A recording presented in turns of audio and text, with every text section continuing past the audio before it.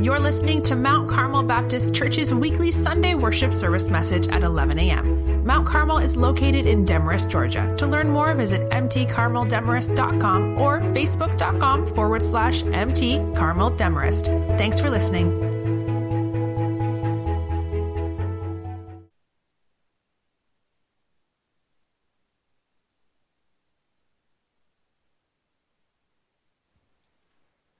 If you take your Bibles and turn to Mark, the book of Mark, chapter 15. Lord willing, we'll look at verses 16 through 20 this morning. If you don't have a copy of the scriptures in front of you, inside your bulletin, there are notes, quotes, references, blanks you can fill in as we go along, and of course a copy of God's Word. We want to make sure that we are preaching the Bible to you. And then if you're watching from home, you can either download that digital bulletin, text bulletin to our text and church number, or you can go and download the YouVersion Bible app. That's YOU version. After you download it, go to the More tab, then tap Events, find Mount Carmel Baptist Church, and click on today's sermon title. Mark chapter 15. We'll look at verses 16 through 20. In this sermon series, I've simply entitled King Jesus, King Jesus. And part one is a comedy. A comedy. Have you ever told a joke and someone reply, "Too soon"? Too soon. When is a joke too soon to tell? The television personality Steve Allen presented this viewpoint on the origin of comedy. The subjects of most comedies are tragic. Sadly, we joke about drunkenness, being overweight, financial problems, and accidents that we have. The dreadful events of the day pretty soon become a fit subject for humorous comment. We joke about the things that depress us, but we usually wait till a certain amount of time has passed, so it's in good taste. Steve Allen put it this way. He made a mathematical equation: tragedy plus time, which is the benefit of perspective, equals comedy. Tragedy plus time equals comedy. Josephus was a first century Jewish historian. In his work Antiquities, Josephus describes how the Jews were crucified in first century Palestine. He writes this: "So the Roman soldiers, out of the wrath and hatred they bore or carried the Jews, nailed those that they caught one after another to the crosses by the way of jest," a joke. "When their multitude was so great, that room was wanting, lacking for the crosses, and crosses lacking for the bodies." You see the cruelty of the Roman soldiers during this period as they oppressed the Jews. To crucify them in mass was just a joke. It was a jest. And they did this so much and so often. Did you hear that last line of how Josephus describes this period of history? That room was wanting for crosses, and crosses were wanting for bodies. Didn't have enough crosses and didn't have enough space to put the crosses. To some Roman soldiers, crucifixion was just a cruel comedy. The Gospel of Mark, along with Matthew and Luke, is one of the synoptic Gospels. It means that their content is very similar.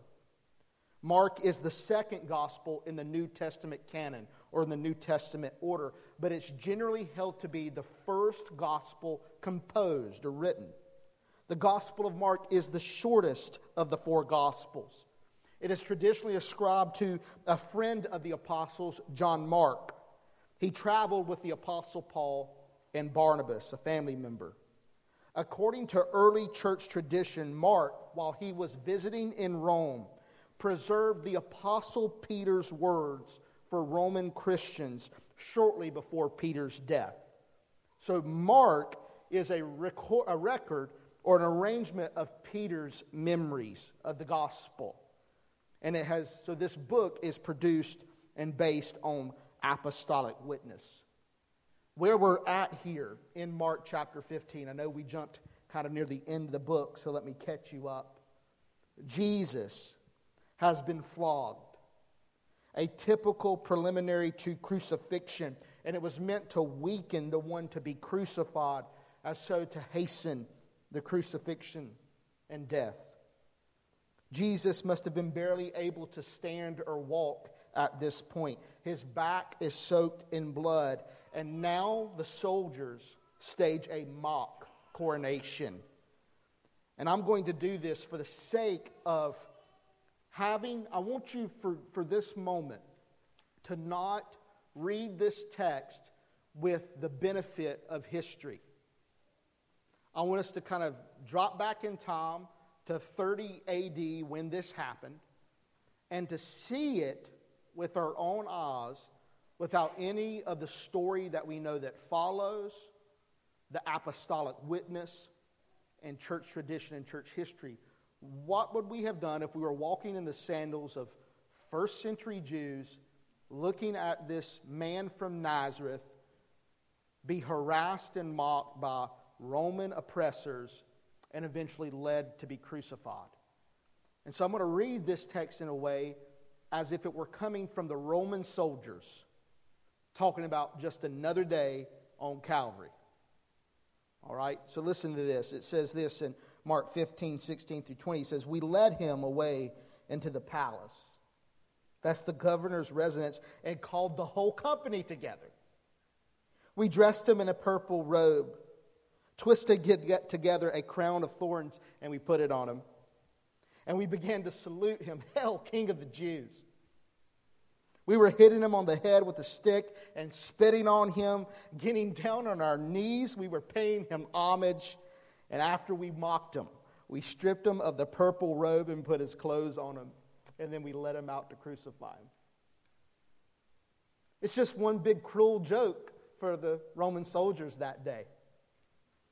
Nothing of significance, just another Jew being oppressed, led to Calvary to die. What's the big deal?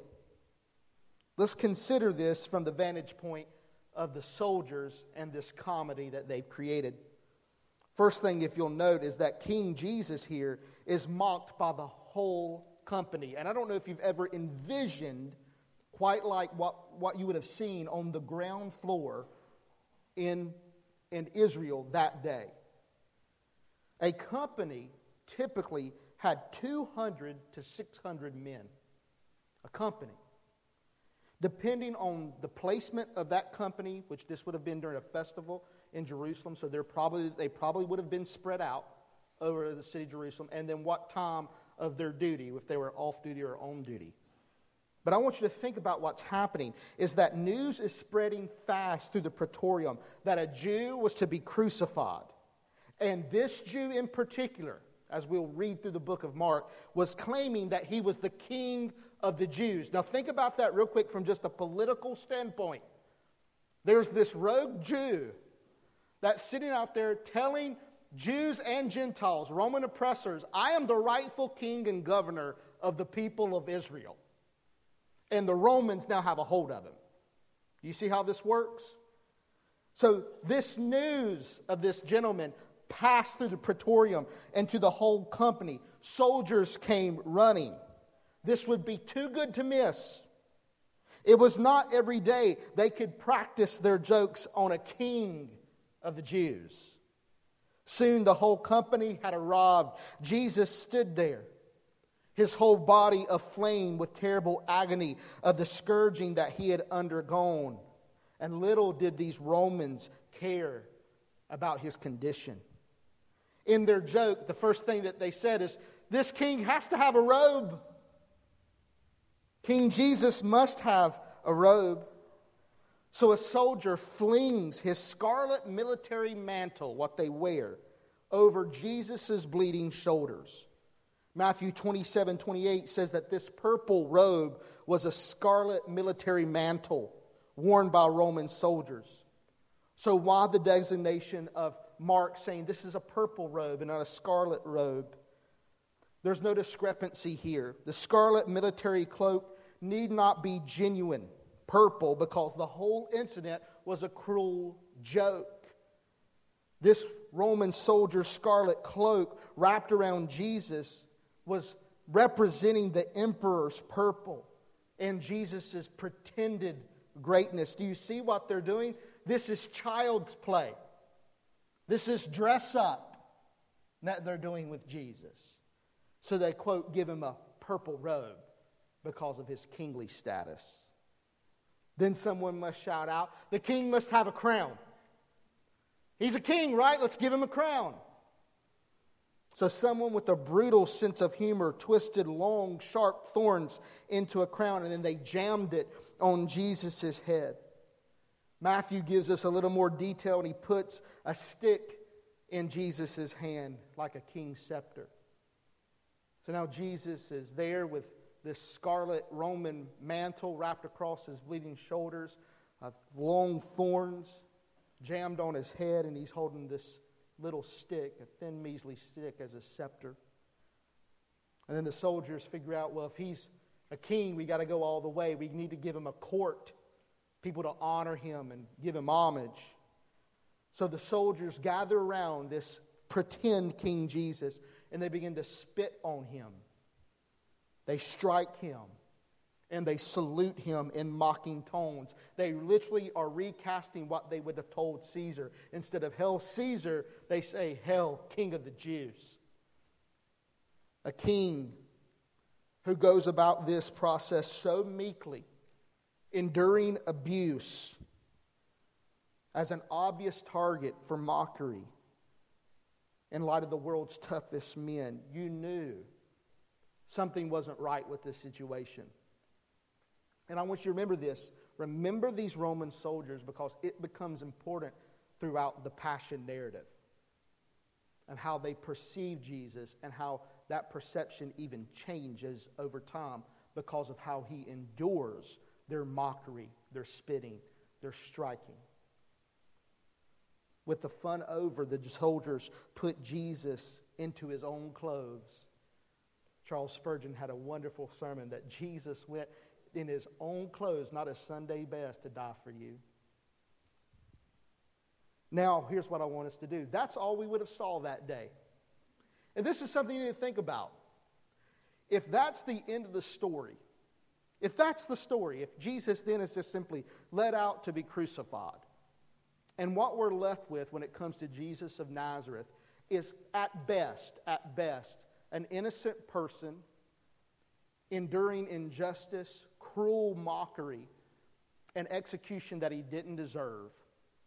I want you to catch this. That still does not give us the book of Acts and the church as we know it. I do not believe you and I would be sitting here today gathered around this book to hear, quote, the preaching of God's word if the story ends there. But let's go back to our formula real quick of what comedy is. It's tragedy plus what? Time equals comedy. What happens if we have a little more time in this story? What happens if we gain the benefit of perspective? It changes this comedy into a tragedy. It does. But then let me ramp it up one more time. Catch this. All it took was 3 days later, and we find out that God was involved in this process and turned this tragedy into your redemption. Did you catch that? It isn't just a comedy from the Roman soldier's perspective. From a historical perspective, it's not even a tragedy. If God is involved in this process, he is redeeming you through this man's mockery. Totally different. And that's why we've gathered here today. What do you mean redemption is a part of this comedy? It is, church. Here's the big idea that we're going to explore through the rest of our time together and write it down, is that God in Christ was reconciling you to himself.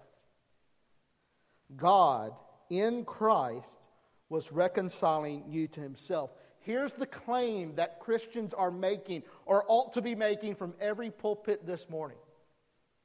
We disagree with these Roman soldiers that this was not a fit execution. Jesus was innocent. But we go so far to say this: not only was Jesus innocent, but he actually wasn't blasphemous nor treasonous. He was the Son of God, and he is the King of the Jews. And you and I, as we'll tell, all have a piece and part to play in his crucifixion. And what we're saying, and what makes this story redemptive, think about what we do as Christians. We constantly sing about the shed blood of Jesus. You understand, from the world's perspective, unbelieving perspective, that's ludicrous. What group gathers together to celebrate the crucifixion of a Jew 2,000 years ago? Because we realize, because of his resurrection and faith, the outpouring of the Holy Spirit, the apostolic tradition, their witness about what Jesus has done, that God in Christ was reconciling you to himself. There was something going on in an invisible cosmic level that the soldiers didn't see that day. And that's what we preach and proclaim to you, that Jesus was the Christ. He was the one, the hero that the Old Testament prophesied, and that he came to this earth to shed his blood and die on the cross for your sin, not anything that he had done. And why do we cherish this man? Why do we honor this man? Why do we worship Jesus as the true God of Israel? Because God raised Jesus from the dead, and say, preach the forgiveness of sin in Jesus' name only. We preach Jesus. And notice this. Think about how absurd it would have been in the first century world to walk around and saying, here's our gospel message. Here's the church. We preach a king who was crucified by the Romans. And the Apostle Paul says, and that's the power of God unto salvation. What? Oh, he goes, I know it's foolishness. What king gets crucified and then is honored? Because God raised him from the dead and gave him a name above every name. That's what changes our perspective on this story. That's what we're calling you to believe. Listen to these texts. This is from earlier in the book of Mark. And Jesus explains, and it's kind of one of those things, I'm sure, that when Jesus said it, his followers just kind of outright dismissed it, going, what's he talking about? Mark 10:45 says, for the Son of Man, that's Jesus' favorite self-designation or nickname for himself. It goes back to Daniel chapter 7. He says, for the Son of Man did not come to be served, but to serve and to give his life as a ransom for many. A ransom is a payment for someone's freedom. I'm going to pay a price that will free many people. And again, I think the disciples are kind of like, what? In Mark 14:24, he said to them, this is my blood of the covenant which is poured out for many. At that Last Supper, Jesus is talking about the new covenant in which there's the forgiveness of sin, in which God will never remember any person's sin anymore. How do you get God to forget your sin? The blood of Jesus. And he says, and I poured it out for you. For you. Acts 20:28. Pay close attention to what the Apostle Paul says to the Ephesian elders here. He says, be on guard for yourselves and for all the flock of which the Holy Spirit has appointed you as overseers to shepherd the church of God. And notice this last line, which he purchased with his own blood. Now, let that sink in for a minute. The church of God, which he, the antecedent is God, which God purchased with his own blood. Now, if you know this, even if you just think of the philosopher's God, you don't have to think about Christian theism for a minute. God is spirit. He has no body. Do you understand that? How can we sit there and say God bled to purchase you?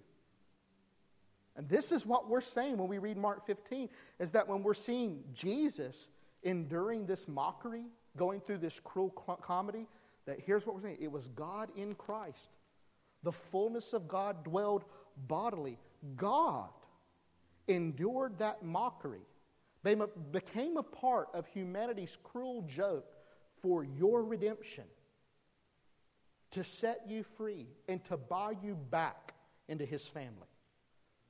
What an amazing thought. That's what we're saying. As Christians, we're saying we see God doing this. God being spit on. Did you catch that? Put these things together, and this is what I'm wanting to teach you theologically. It's the God-man Jesus here who fulfills prophecy. Here's another amazing thing. This is not plan B. This was God's plan all along. The Scriptures recite for us over and over again that Jesus, the Lamb of God, was slain from the foundation of the world. Before God even spoke the world into existence, Jesus was set to die on the cross for our sin. So to prophesy is no big deal for God to tell you about how this is going to shake down. Listen to what it says in Isaiah 50, verse 6. He says, I offered my back to those who beat me, my cheeks to those who pulled out my beard. I hid not my face from mocking and spitting. This is in reference to the suffering servant of Isaiah, and Jesus is He. The God-man Jesus suffered to save you. He suffered to save you. Now sin, as we well know, the Bible teaches this over and over again, is removed by the shedding of blood. You say, why does it take the shedding of blood, the death of whether it was an animal in the Old Testament, a sacrificial system that covered our sin like a blemish and makeup? And then we have Jesus's, through the eternal Spirit, according to Hebrews, who offered His perfect blood that not just covers sin, but cleanses it, expiates it, removes it, turns away God's wrath once and for all. An amazing thing. Why does bloodshed have to be a part of sin? Because sin incurs death. Someone or something is absorbing God's wrath in death for you. That's the grace of God. That He has offered someone else in your place.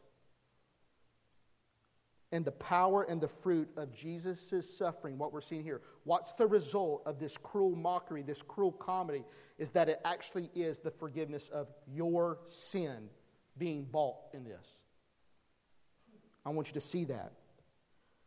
Think about this, and Spurgeon notes it. The man by whom we are redeemed is crowned with that product of the earth which came of the curse. What's he in reference there to is back in Genesis chapter 3, verse 17 and 18, when humanity first rebelled against God in the garden. God comes down and He curses the earth. And what does He prophesy? Tells us right there. What will come up out of the ground as a result of the curse? Thorns. Thorns. You will have to labor hard to get the produce from the ground. And thorns was one of the first physical, visible signs of God's curse on our existence because we rebelled against Him. And here's what we find so amazing about Jesus. Jesus doesn't come and just theorizes about our sin. When His sin is transferred onto His shoulders and He bears His sin in His body, I want you to see He experienced that curse right along with us. The thorns that we are responsible for it crowned His head and pierced His temples. Do you see that? Those are our thorns on God's head.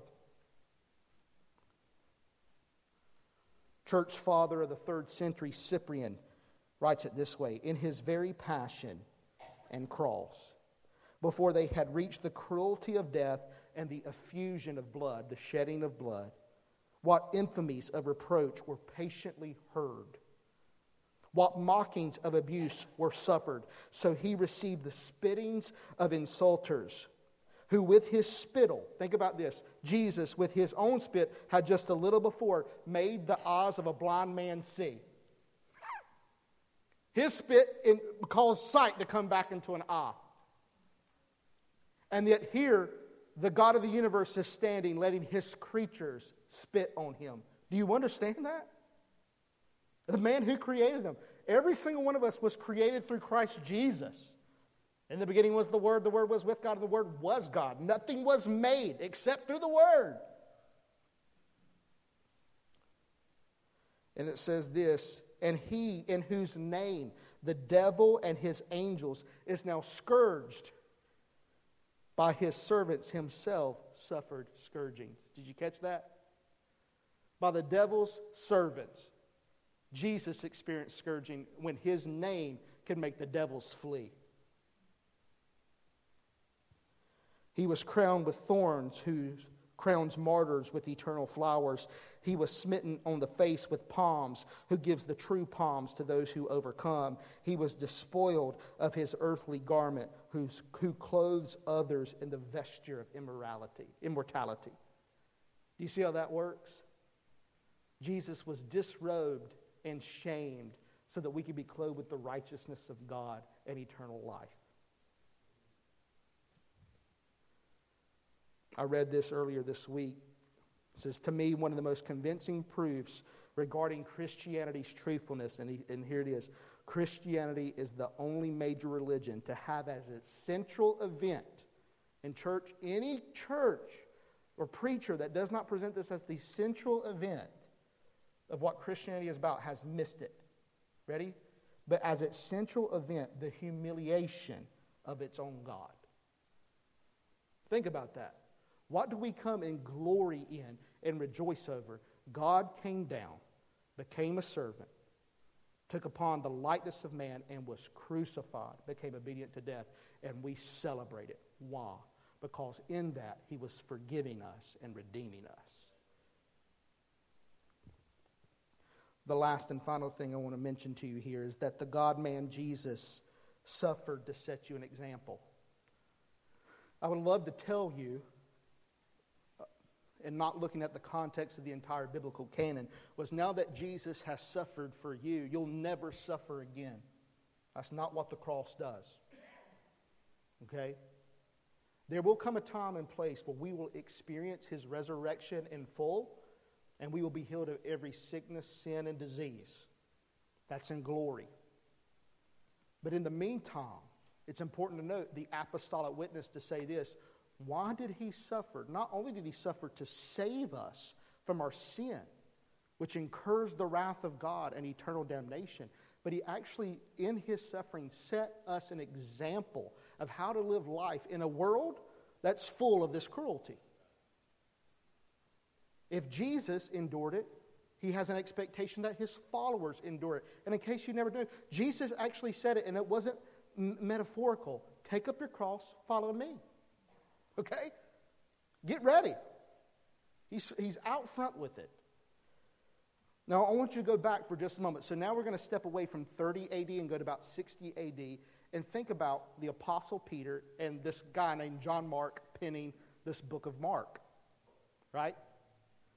You got to think, they're talking to Roman Christians in Rome who's probably under Neronian persecution. Emperor Nero is beginning to persecute Romans at that time. These people, Romans are starting to persecute Christians in the city of Rome at that time. Now here's a question. How are you going to call those people to remain true to Jesus when the emperor, Caesar, is putting this kind of pressure on them? And what I love about Peter and John Mark, here's what they tell them. Tell them about Jesus. See how that works?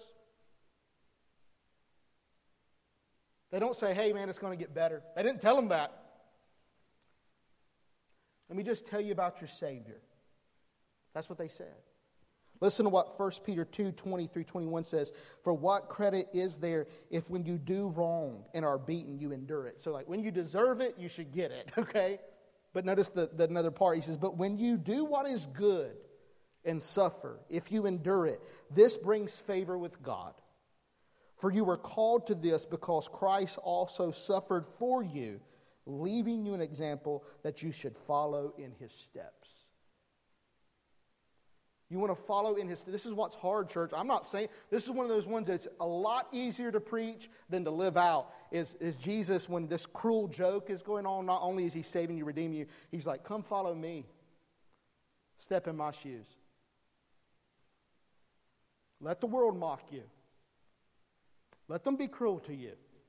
You're like, no, our sinful nature rails against that, doesn't it?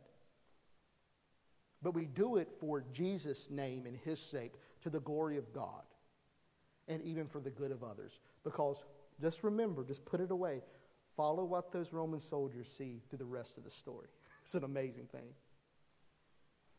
The brutal Roman soldiers had the upper hand in this story, but they did not know the true power and the authority of the man they were torturing. You ready to make this even more sweet about our Jesus?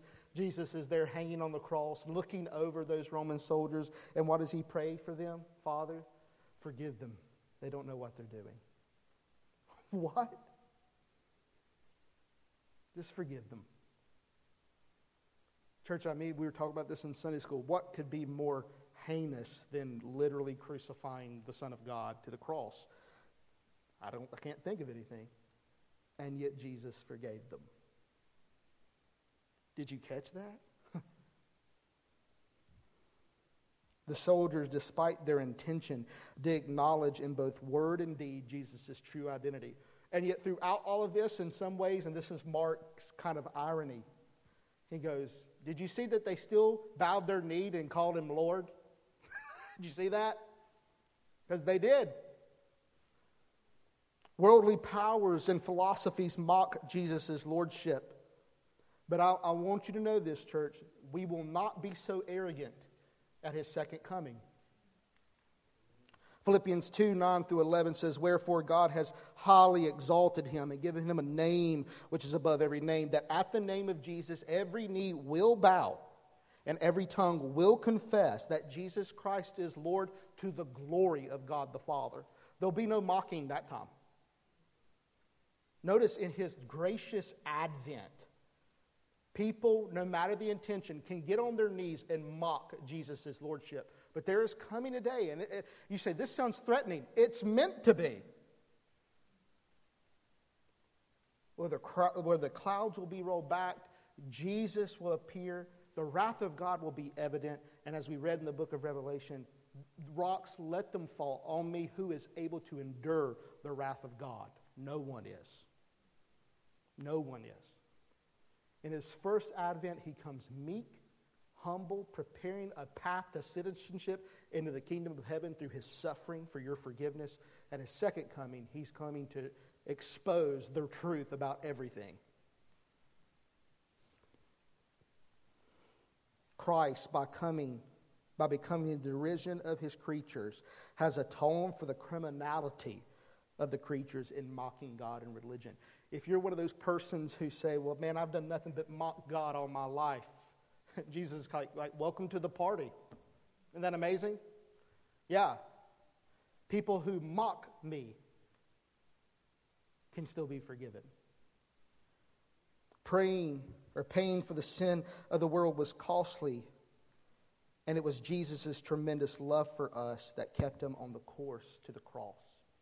That's even the harder part. Understand, the scriptures point out over and over again that it's not because God looked down over humanity and go, they sure are lovely and deserve a chance of redemption. That's not what the Bible paints. God was under no compulsion but his own good pleasure than to come down and to suffer for you. You say, why would he do that? Because he himself chose to love you. He chose to love you.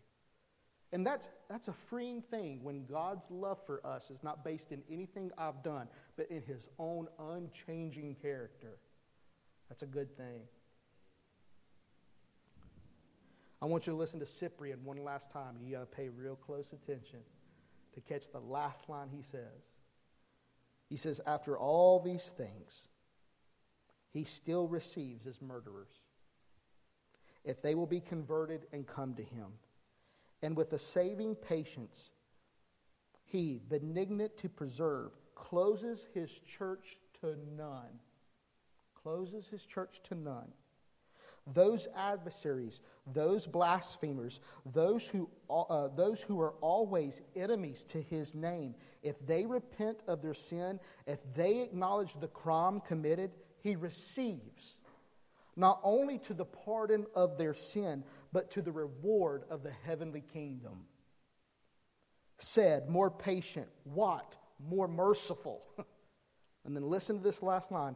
Even he, the Roman soldier, is made alive by Christ's blood, who has shed Christ's blood. I'm going to ask every head bowed and every eye closed. That last line, I read that and was just blown away. The very person that shed Jesus' blood can be forgiven by Jesus' blood. That's the power of Jesus' blood. I don't know of any greater thing I could tell you today than that. But notice what Cyprian points out. Because of the loving kindness of Jesus, anybody who comes to him, no matter their sin, will be forgiven. They will be received with open arms, welcome into his church and kingdom. And notice, there are conditions, and I mean this. There has to be a recognition of your sin. I am a sinner and deserve Jesus' judgment.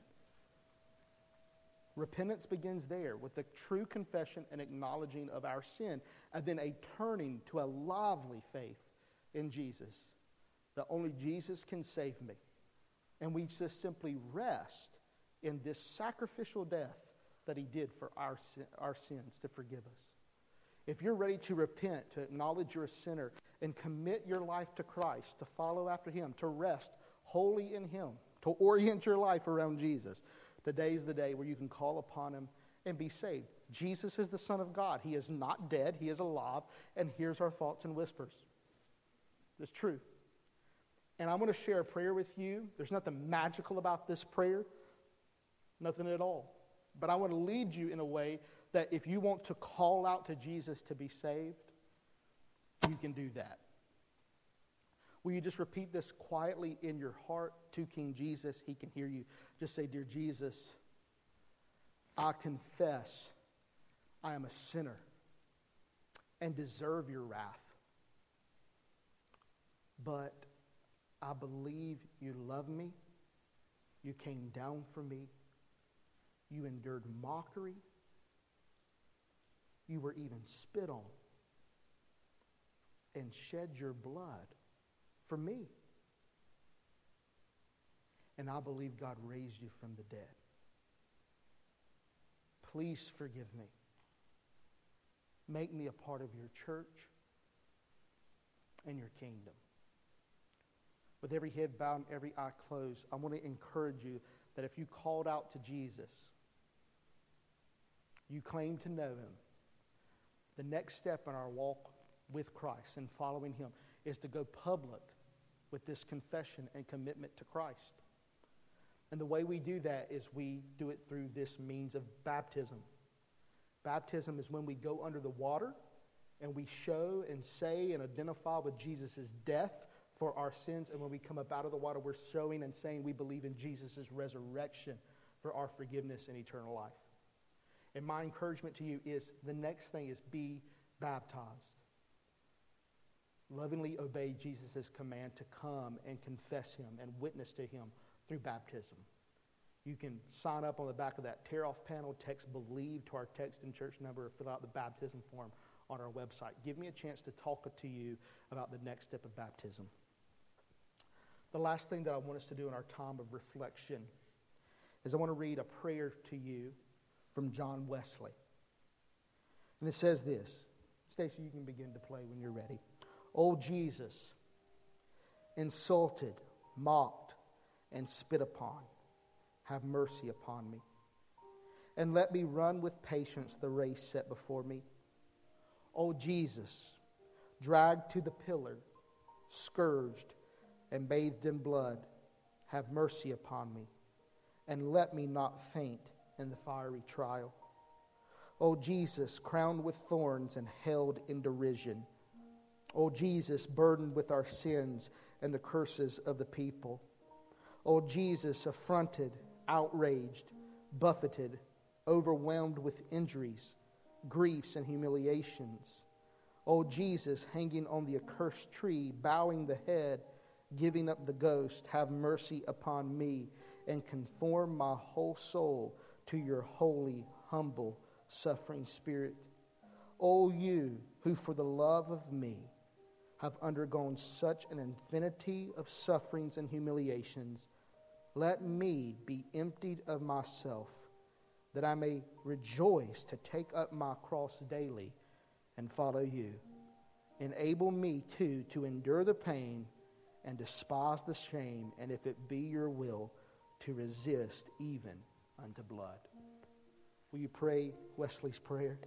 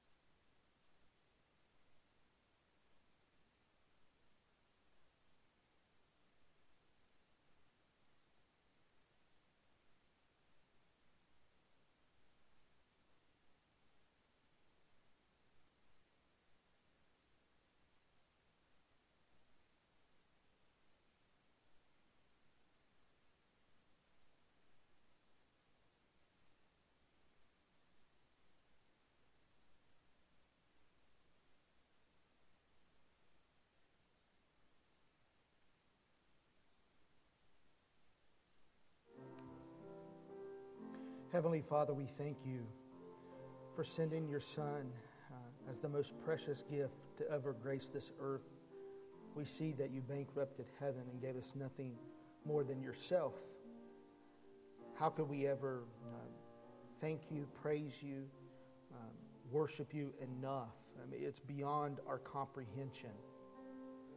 So we come in awe with our souls still before you.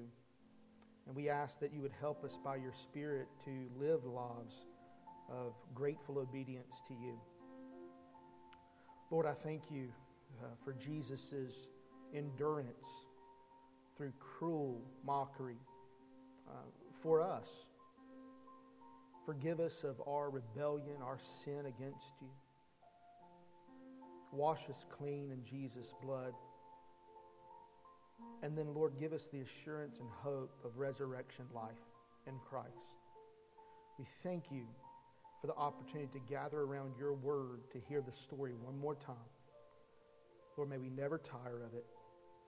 We pray this in Jesus' strong name, and all God's people say, amen. I got just a couple of quick announcements I want to share with you, and then we'll have one last song and be dismissed. Don't forget about the Easter drive-thru story. I do have one correction. I meant to say it's the Saturday before Palm Sunday, not Easter Sunday, okay? So the Saturday before Palm Sunday. If you're planning to participate in it, to bring your family and drive through, receive those baskets and bags, please just text EGG, egg, to our text in church number, and I think literally just going to send you a reply that's like, how many do we need to prepare? And you just send the number back, all right? So we can have a better way of doing it. So you don't have to fill in any names. You don't have to give us anything other than just the number. Also, if you want to serve, okay, that day, volunteer. And so that especially some of these young families with kids can be together. If you want to help participate and serve, just text serve to our text in church number, and I'll make sure that gets to Kay or Stephanie. If you're 20-year-old, 30-year-olds, don't forget next Sunday, Fundamentals of the Faith with Dr. John David Harris. I don't know how you want to do that. But he'll be here, and we'll be participating in that. If you want a book, okay, that we got 20 right now. If I need to get more, that's fine. But text FOF, the letter O, FOF, to our text in church number, and it may just say thanks for texting. So it's nothing long or anything like that. And then next week, RSVP for church. Do your best to do that just so that we can continue to maintain some social distancing in here. I'm excited to see many people coming back, and we look forward to that. But you can RSVP one of three ways. On the side of that tear-off panel, on the back, it's got the little boxes. I literally just need your name and the box you want to check off, which Sunday you're going to be here. Or you can text RSVP to our text in church number, or go on our website, mtcarmeldemarest.com, and click reserve. I think that's everything that I've got. Thank you so much for coming to worship with us today. After Brother Rick comes and leads us one last song, you'll be dismissed. Feel free, go hang out outside. As Brother Jason prayed, it's a beautiful day, and so let's enjoy it together there. Brother Rick. Oh, what a tragedy turned into joy for us. All right, guys, let's stand together as we sing this. Press on this week, that on that higher ground, on the upper way. Singing one verse, higher ground. Thanks for listening to Mount Carmel Baptist Church's weekly Sunday worship service message. Mount Carmel is located in Demarest, Georgia. Please join us this Sunday at 11 a.m. To plan your visit, go to mtcarmeldemarest.com.